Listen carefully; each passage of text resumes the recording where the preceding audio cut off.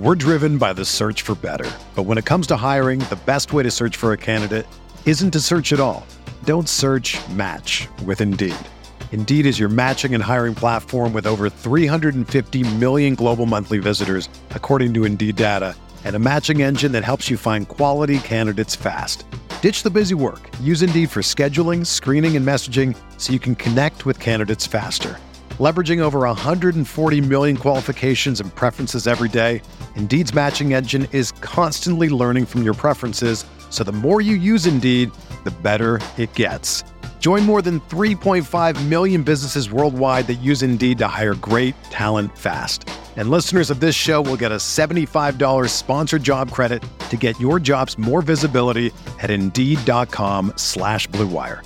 Just go to Indeed.com/Blue Wire right now and support our show by saying that you heard about Indeed on this podcast.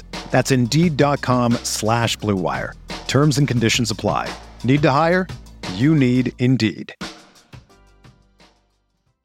Aaron Rodgers looking for Devontae Adams. He's got it. DJ Moore has a pass to the end zone. Jonathan Taylor, touchdown. Pass is caught.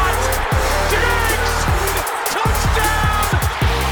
Hello everyone, welcome back to RotoViz Overtime on RotoViz Radio, brought to you by Blue Wire. My name is Colin Kelly. You can follow me on Twitter at Overtime Ireland. As always, I am joined by Sean Siegel, one of the co-owners at RotoViz. Sean, we are delighted today. We are continuing our trend of great guests. And of course, we are going to be joined in just a moment by John Daigle of 4 for 4. Looking forward to talking to him today about best ball topics. And then I'm hoping to get him back for a Saturday show. And if we do that, we will be talking NFL draft prospects with him. But Sean, exciting to get these great guests on the show and have a fun time talking with them. Really looking forward to today's show. We are. Today is FFPC Cut Down Thursday. If you're in a RotoViz Triflex Dynasty League or their normal Dynasty offering, you have to get down to your 16 players today, which creates a lot of, it creates an element that is so fun in terms of the different tactical elements of getting down. Who do you want to keep? Who do you have to let go if you have more than 16 good players? And then how do you mix that with future picks and what you're going to do in the current draft? One of the things that's so fun about these FFPC drafts and being 7-round drafts is that those 7 rounds matter, right? They're going to refill your roster. You're going to have rookies, but you're also going to have some veterans in there. Ben and I did a show yesterday on kind of this mix of objectives, the tension between these different goals and the strategies you have to employ to accomplish them.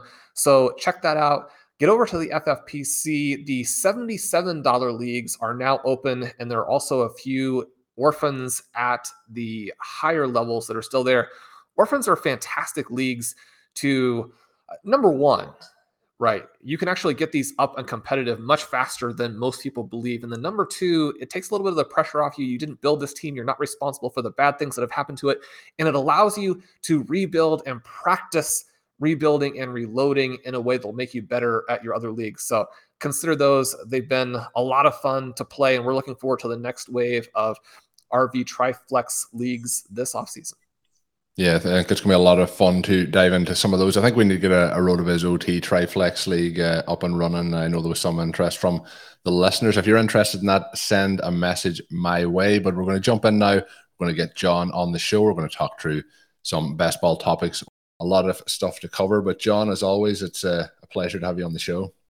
I wish there would have been more of an off season in between this. It seems like we've all been working around the clock, but it's been interesting. The rosters have changed completely, essentially across the board.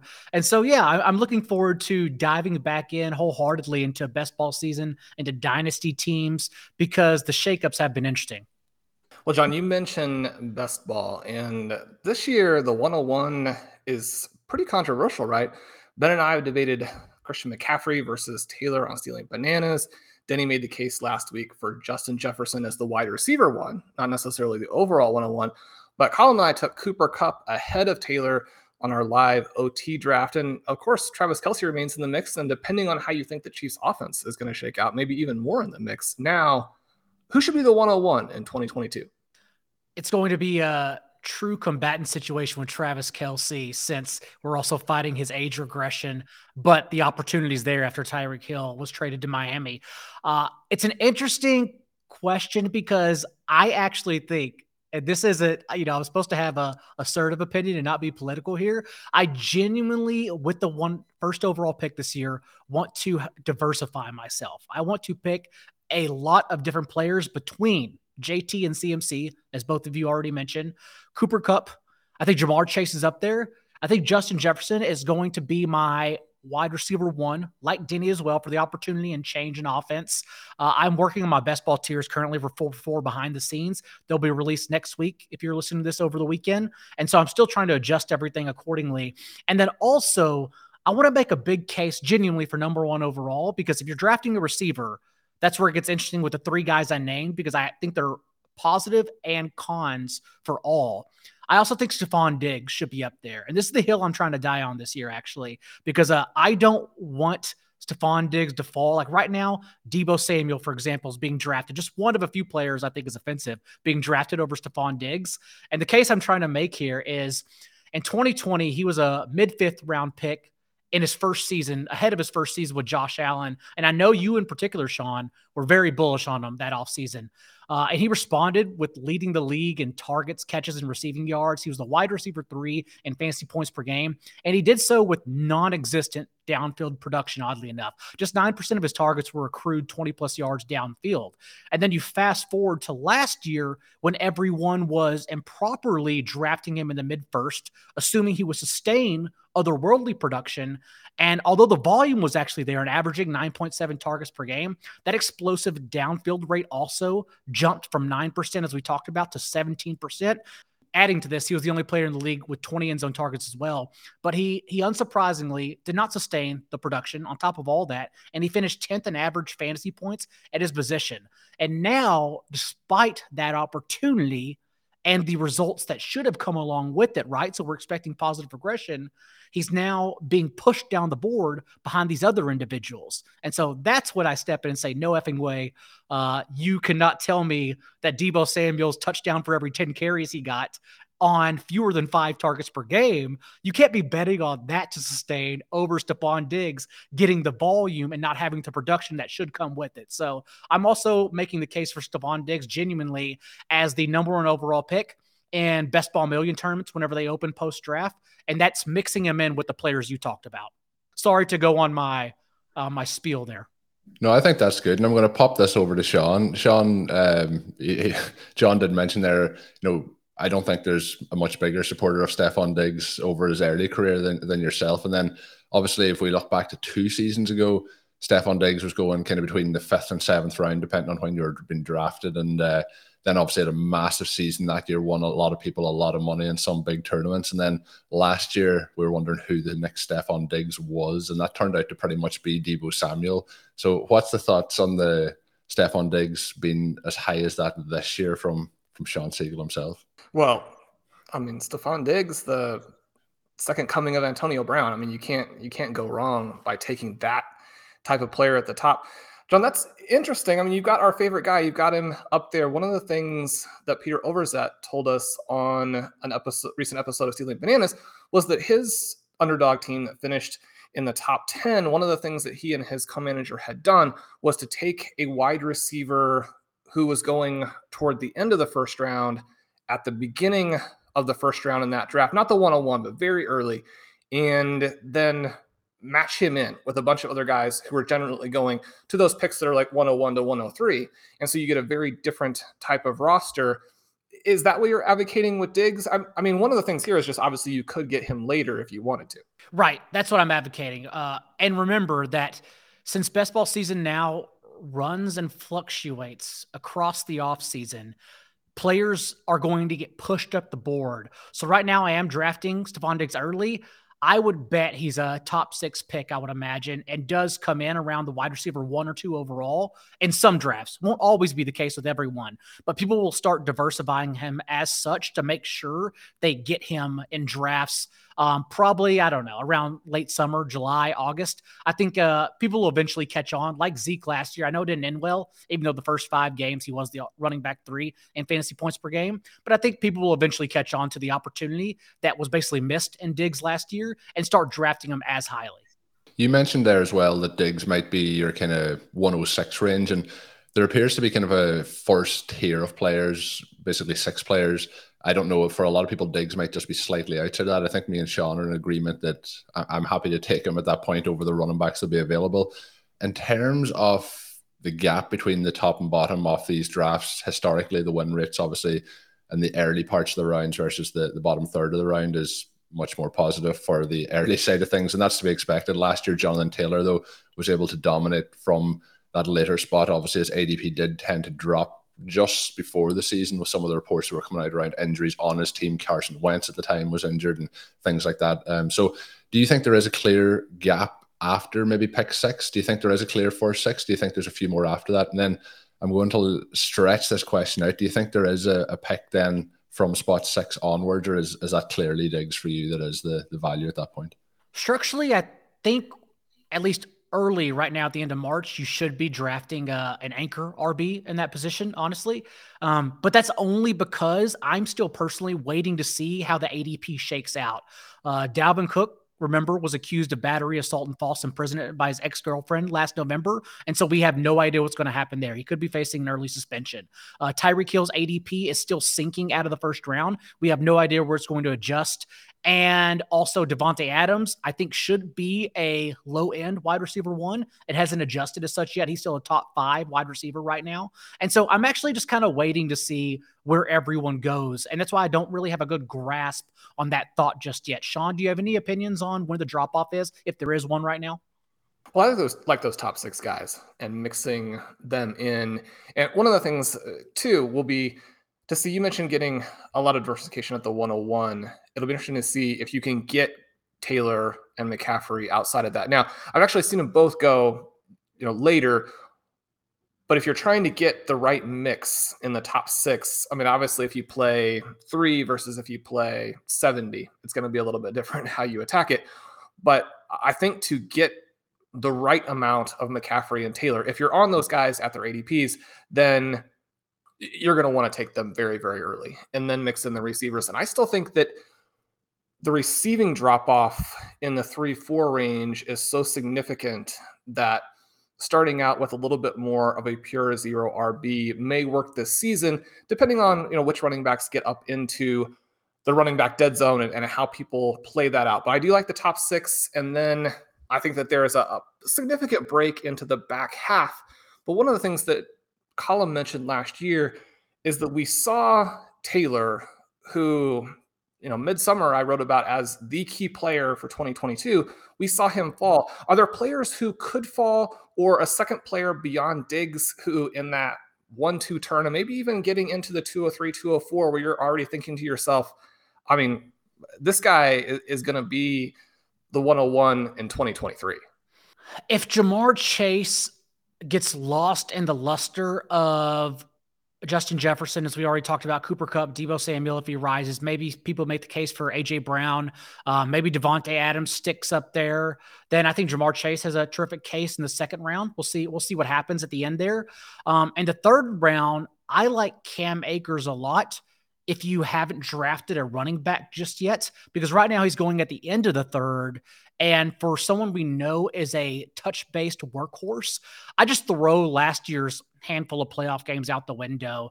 Like the fact that when he took over the starting job in week 12 against San Francisco, I believe it was his rookie year, and then averaged 4.5 carries from that point forward through the postseason as a dominant running back. And I understand yards per carry are not the be all end all, but then to come back last year, fumbled twice when that isn't his iota whatsoever. Remember at Florida State, despite being a workhorse, despite playing behind one of the nation's poorest offensive lines, he had 1 career fumble. That's not an issue at all. And then to also average 2.5 yards per carry. I don't worry about Cam Akers' injury. I don't worry about his workload whatsoever. It's just with Sony Michel, a free agent. So I'm definitely going back to Cam Akers as a low-end RB1.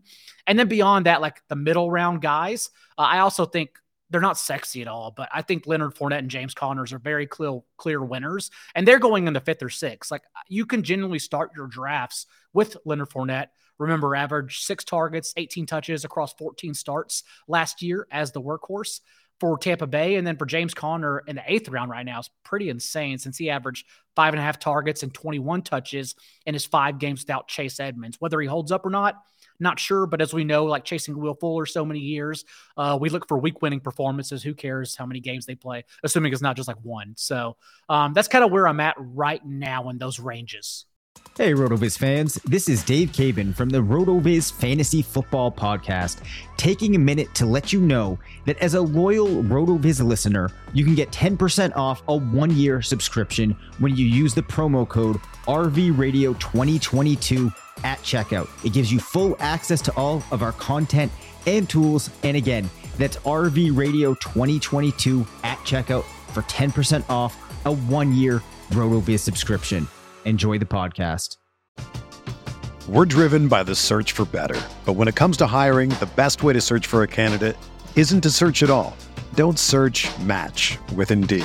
Indeed is your matching and hiring platform with over 350 million global monthly visitors, according to Indeed data, and a matching engine that helps you find quality candidates fast.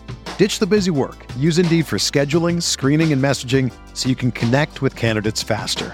Leveraging over 140 million qualifications and preferences every day, Indeed's matching engine is constantly learning from your preferences, so the more you use Indeed, the better it gets. Join more than 3.5 million businesses worldwide that use Indeed to hire great talent fast. And listeners of this show will get a $75 sponsored job credit to get your jobs more visibility at Indeed.com/Blue Wire. Just go to Indeed.com/Blue Wire right now and support our show by saying that you heard about Indeed on this podcast. That's Indeed.com/Blue Wire. Terms and conditions apply. Need to hire? You need Indeed. Another day is here, and you're ready for it. What to wear? Check. Breakfast, lunch, and dinner? Check. Planning for what's next and how to save for it? That's where Bank of America can help. For your financial to-dos, Bank of America has experts ready to help get you closer to your goals. Get started at one of our local financial centers or 24/7 in our mobile banking app. Find a location near you at bankofamerica.com/talktous. What would you like the power to do? Mobile banking requires downloading the app and is only available for select devices. Message and data rates may apply. Bank of America NA, member FDIC. You mentioned that we did talk about Leonard Fournette on the Tuesday show, and I was going to say you're hitting on all our guys today. I'll hold my hands up. Here's my hand's been held up. Leonard Fournette. I do admittedly listen, but I do not also suck up to my friends. I'm just telling you, this is where my ranges are right now. So Leonard Fournette is not our guy, but I did hint it to Sean that he may have to be this year, depending on how things play out there. But James Conner is definitely one of our guys, and it feels like that is somewhere where we're going to see him rise up in terms of ADP. You did touch on it a little bit when you talked about maybe how you're going to attack some of these drafts. You mentioned Hero RB. Looking at the ADP as it is so far, do you think that that's going to be like a preferred strategy this year for you? You know, Sean mentioned zero RB earlier. What are you thinking rosters are going to be built on in 2022 for success? So right now, we actually just launched a new Underdog roster construction explorer exclusively for Underdogs leagues as well. There's only 2021 data in there right now for the Best Ball Million tournament, but the way it seemed last year, at least, and again, we have to parse through these things. 2020 data will be added soon, and we'll keep on going back. But right now, it seemed like it was not so much anchor RB was the strategy to go. Or I'm sorry, it wasn't robust RB, but it was anchor RB was more the strategy. That was the way to go. But of course, a lot of those winning teams, remember, only revolved around Jonathan Taylor, second round last year. Joe Mixon, if only because he stayed healthy. His targets weren't sticky whatsoever, but he did stay healthy. Austin Eckler was a smash. Remember 2 years ago under Anthony Lynn, just 2 goal line carries, and one of them was a complete accident. They were in a 2-minute drill against Buffalo, 13 seconds left in the second half, and they just ran a no-huddle quarterback play. No, they ran a no-huddle play to Eckler, and he just happened to run into the goal line. Like they didn't even want him in the game. They wanted Josh Kelly in there, but then became a goal line back last year, which allowed him to succeed. And then Najee Harris as well. Anyone who got him at the second round turn, because remember, that was a good conversation last year, was you could start Najee Harris, but then also still get Justin Jefferson. And then on the comeback, get Adam Thielen and build your Viking stacks that way at the first, second, third round turns. So overall, I'm still trying to parse it and figure it out, honestly. But yeah, I think I'll be leaning more on anchor RB. I know this show favors heavy wide receivers, and that's no big deal. The data also shows from last year, 7 wide receivers was very fruitful. And rather than taking that 8th wide receiver, going a 3rd or 4th even tight end. Those were the highest advance rates because, as we know, tight end production is so volatile. And if you're going to do that this year, honestly, the late round tight ends, it feels like we say this every year, but really we have a lot of athletes in opportune situations to play every down, more so than I can recall even the last 5 years. Well, we obviously love, as you mentioned, all the receivers. Michael Dubner just had a great article out on RotoViz that mentions a lot of those same things. And the thing that think people don't necessarily realize is that every time you add a running back after your first one, you are decreasing your chances of winning, making the playoffs, advancing, all of those types of things. So we're looking for either a zero RB approach or, well, we'll say modified zero RB approach because people always love when we throw that terminology in. John, what is the biggest ADP change based on free agency that the fantasy community is getting wrong? I think that most of us tend to have the same reactions to these moves because it's straightforward. Who's going to benefit? Who's going to lose out? But then the advantages around the edges, or maybe the key move that actually has some counterintuitive results or impact, that's where you win. What do you see in terms of that you think now can actually be exploitable over the next month, 2 months, or maybe even all the way through the season? Maybe people are never going to figure out this particular free agent move and what the ramifications are until we're watching in week one, and at halftime, everybody's like, well, I should have drafted differently. When I view free agency, when I write about it as well, I keep the free agency tracker at 4-4. I like taking everything from both a personnel NFL standpoint and reality and fantasy. It allows me to get smarter, like both for on the field personnel wise and for fantasy stats, but also it's just fun to see like what organizations do, or like fun in the opposite direction, since so many organizations are just bad and make bad decisions. That could also be fun in its own way. I think a winner, both for fantasy and his team this year, is Daniel Jones. I don't know how much it's going to catch on, if at all, since he's been such a poor thrower. But the fact that Brian Daboll single-handedly and Joe Schoen single-handedly changed this entire organization. It's a complete 180 from Dave Gettleman and Joe Judge. And also remember, Josh Allen averaged an increased 9.1 carries per game across his last 7 starts, and only 32% of those carries were actually scrambles. The remaining 68% were design runs that Daboll schemed throughout the playoffs. It would have been even higher too if they didn't just murder the Patriots in the first half and scale everything back and just not run any plays whatsoever. And the one thing we know that Daniel Jones does well is scramble effectively. And so I think we're going to get a high rushing upside quarterback who's being drafted right now as a low-end QB2 in what I expect to be a better offense as long as Sterling Shepard's healthy, as long as Kenny Galladay's used properly. They've already begun shedding all the dead weight. That's the first thing they did, was basically get rid of the Judge and Gettleman era. And just the fact that now we expect more positive players and a more positive scheme, and more importantly, a positive offensive line. The first thing Gettleman should have done was to protect Daniel Jones. He did not. The first thing the Giants did was go out and get Mark Glowinski, a very underrated interior player, and also John Feliciano, one of my favorite swing players. I don't know if anyone in the world has favorite swing tackle players. John Feliciano has been good across 2 teams, and he reunites with Daboll in New York. And so I'm very excited for him to be an interior player as well. So overall, I do think Daniel Jones was a huge winner in free agency, and it genuinely just comes down to, does he play himself out of the position? But as long as he's starting, the rushing upside, I think, can get us there as a high-end QB2. Yeah, that's definitely interesting, and wasn't the angle I thought we were going to take on it, but especially when we're looking at, sometimes setting up these teams in these major tournaments as well. You're trying to look at places where you can get value to try and maybe get that edge when you're trying to stock up on the wide receiver talents where some of the elite tier quarterbacks are going. So Daniel Jones could be very interesting, and he is sitting on a number of my dynasty rosters. So I'm hoping that you're right on that one, John. The other question I was going to follow up on, and it's very interesting, I'll let you do this whether you want to do it from a positive or a negative perspective. Free agency has seen so many moves, and I don't think we've probably experienced anything like what we have experienced over the last 2 months. Definitely not in recent memory, but when we look at some of the top end players, so we would have thought that Tyreek Hill and Devontae Adams, 6 or 8 weeks ago, were absolute elite first round talents in terms of drafting this year. Now we have a situation where they may have dropped down. We did talk earlier in the show about how things have switched maybe from some of the wide receiver rankings after that. What wide receiver moves do you think positively or negatively have really changed the value of some of these players? And, it's either looking really good for them or starting to really affect where you'd be thinking about taking them in drafts? There are a few obvious ones, like Tyreek Hill jumps out because he basically tanked, depending who you ask, tanked his own prospects as well as Jalen Waddle's. I think Russell Gage is a really interesting one. And remember, last year, whenever they traded Julio Jones to Tennessee, Russell Gage at one point got up to the 8th round. People were just taking the receiver who they thought would fall into the opportunity. And in the first half of the season, that didn't matter at all. It was Kyle Pitts struggling to play tight end at first, getting moved to the slot, doing well, and then struggling to play against man coverage, and then finally learning how to do it all at the end of the season.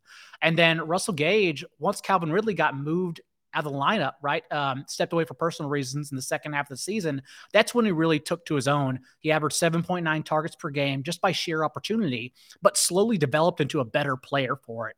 Over the second half of the season, actually averaged 2.3 yards per route run from the slot. And right now, in being drafted in the mid-12th round, the upside isn't baked in considering Chris Godwin's reported timeline is September to November. And even if Godwin does return September to November, you then have to ask, how long does it take him to fully ramp up from last year's torn ACL? And so I still think Russell Gage is a tremendous value, not only floor play, but high upside play early in the year in the mid-12th round. I think it's funny. On the other hand, it's like a double-edged sword because it is funny that people are touting him by retweeting that message to reporters Tom Brady said that he texted him 24 hours after he came out of retirement and said, like, Gage, I want you. When the only scouting Tom Brady ever did on Russell Gage was see him have 11 for 130 in the last month of the season and say, that's the best slot receiver I've ever seen in my life. That's the only time Brady ever saw Gage play. Nonetheless, he liked him, and we expect to feed him targets. So I'd still do like Gage in that range. I'm still reeling from the Brady and Arians situation there. That was their takeaway from last season, and that's how they're going to replace Antonio Brown. You're a believer in the talent, though. I'm a believer he developed himself into a high floor slot receiver. Explosive talent, no. Remember, he was a special team standout. That's why he was on the active roster until he got thrusted into an opportunity situation in the latter half of the season. I believe he's played himself into being a better slot receiver where they need it most, since, as you said, no AB, no Godwin, presumably for the first month. Well, John, who's your favorite value in the double-digit rounds right now? I've been drafting a lot of James Washington later on. He's going around players as well, like after Mecole Hardman and Marvin Jones with a bolstered offense around him. So other guys I don't expect to see the same opportunity, whereas James Washington was plopped into an ideal spot. He's only logged 60% of his team snaps in 2019, just one season across his 4 years at Pittsburgh. But he, even at Oklahoma State, was a downfield threat. In that one season in 2019, over 16 yards per catch on a career-high 80 targets. And now we just get to plop him into a team that has the 10th most targets missing from last season in the Cowboys and 6th most at the wide receiver position. And the good news is vacated targets data, which I do it for as well, it is contextual. It changes from one mind to the next. The good thing is the Cowboys don't change their offense at all. They're the same team every single year for the last decade. And so these wide receiver targets that Amari Cooper, Cedric Wilson leave over 25% of the team's opportunity in that position, those go to James Washington most likely. And Michael Gallup right now, an early September timeline that's reported. I don't believe the team. And also there's still worries that perhaps he's comes back injured, has to ramp up again. So I think James Washington is in the perfect spot for what he does best. So much good stuff there, John. That's going to get us towards the end of today's show, but we will have John back as well on the Saturday edition of the podcast. I'll give a quick plug to John's Twitter handle. You should be following him. You probably have heard the story before, but it's @NotJDaigle. Obviously, he is Jay Deagle, but his Twitter handle being at NotJDeagle. So that's John on Twitter. Make sure you're following him and check out all his work over at 4for4, John. But as we do wrap up, is there anything else you want to know, let the listeners know that you have coming up? You spoke about best ball streams. Right now, we do a Underdog best ball stream every Thursday. It's the Best Ball Happy Hour at the 4for4 YouTube page with myself, Pro Football Focus Ian Hartitz, and Underdog's Hayden Wink. So join us 6 p.m. Eastern every Thursday. For folks who have been playing best ball with us, we had the really exciting FFPC listener leagues. Last year, we're going to be doing some FFPC leagues again. We're going to be doing some Underdog leagues. We'll have some cool Underdog tools coming out in the next month. If you used our roster construction explorers to dominate your leagues in some other contests, you'll have a chance to do that with Underdog as well. We also have a great special for you if you use the code RotoViz when you subscribe at Underdog. You will get a match up to $100. So use RotoViz to sign up over there. Curtis, Dave, those guys put in some massive results in Underdog last season. And so we've got a lot of folks on staff who have already played a lot of Underdog there. They'll have great content for you. Michael Dubner just published a more general best ball piece this week that it's really the perfect piece because it allows you to understand what you need to do pre-draft versus post-draft. Absolutely fantastic. You'll want to check that out because some of the small elements in there and the misconceptions that people have will cause you to lose your leagues now, whereas if you draft appropriately or draft following the evidence, you'll be all set to dominate next month. Get those drafts in there now. You'll be prepared to also beat the post-draft time period, but you have this window where there are some exploitable opportunities. You may be the next player to win one of the big tournaments with the draft you do in the next couple of weeks. That's awesome. And as always, as a loyal podcast listener, you can get yourself a 10% discount to a RotoViz NFL pass. All you have to do is add the promo code RVRadio2022 at checkout or go to rotoviz.com/podcast for additional information. That is bringing us to the end of today's show. My name is Colin Kelly. You can follow me on Twitter at Overtime Ireland. And as always, my co-host is Sean Siegel. Check out all of Sean's work up on rotoviz.com. And until we're back with another podcast this Saturday, have a good one. Thank you for listening to Overtime on RotoViz Radio. Please rate and review the RotoViz Radio podcast on iTunes or your favorite podcast app. You can contact us via email at rotovizradio@gmail.com. Follow us on Twitter at RotoViz Radio. And remember, you can always support the pod by subscribing to RotoViz with a discount through the RotoViz Radio homepage, rotoviz.com/podcast.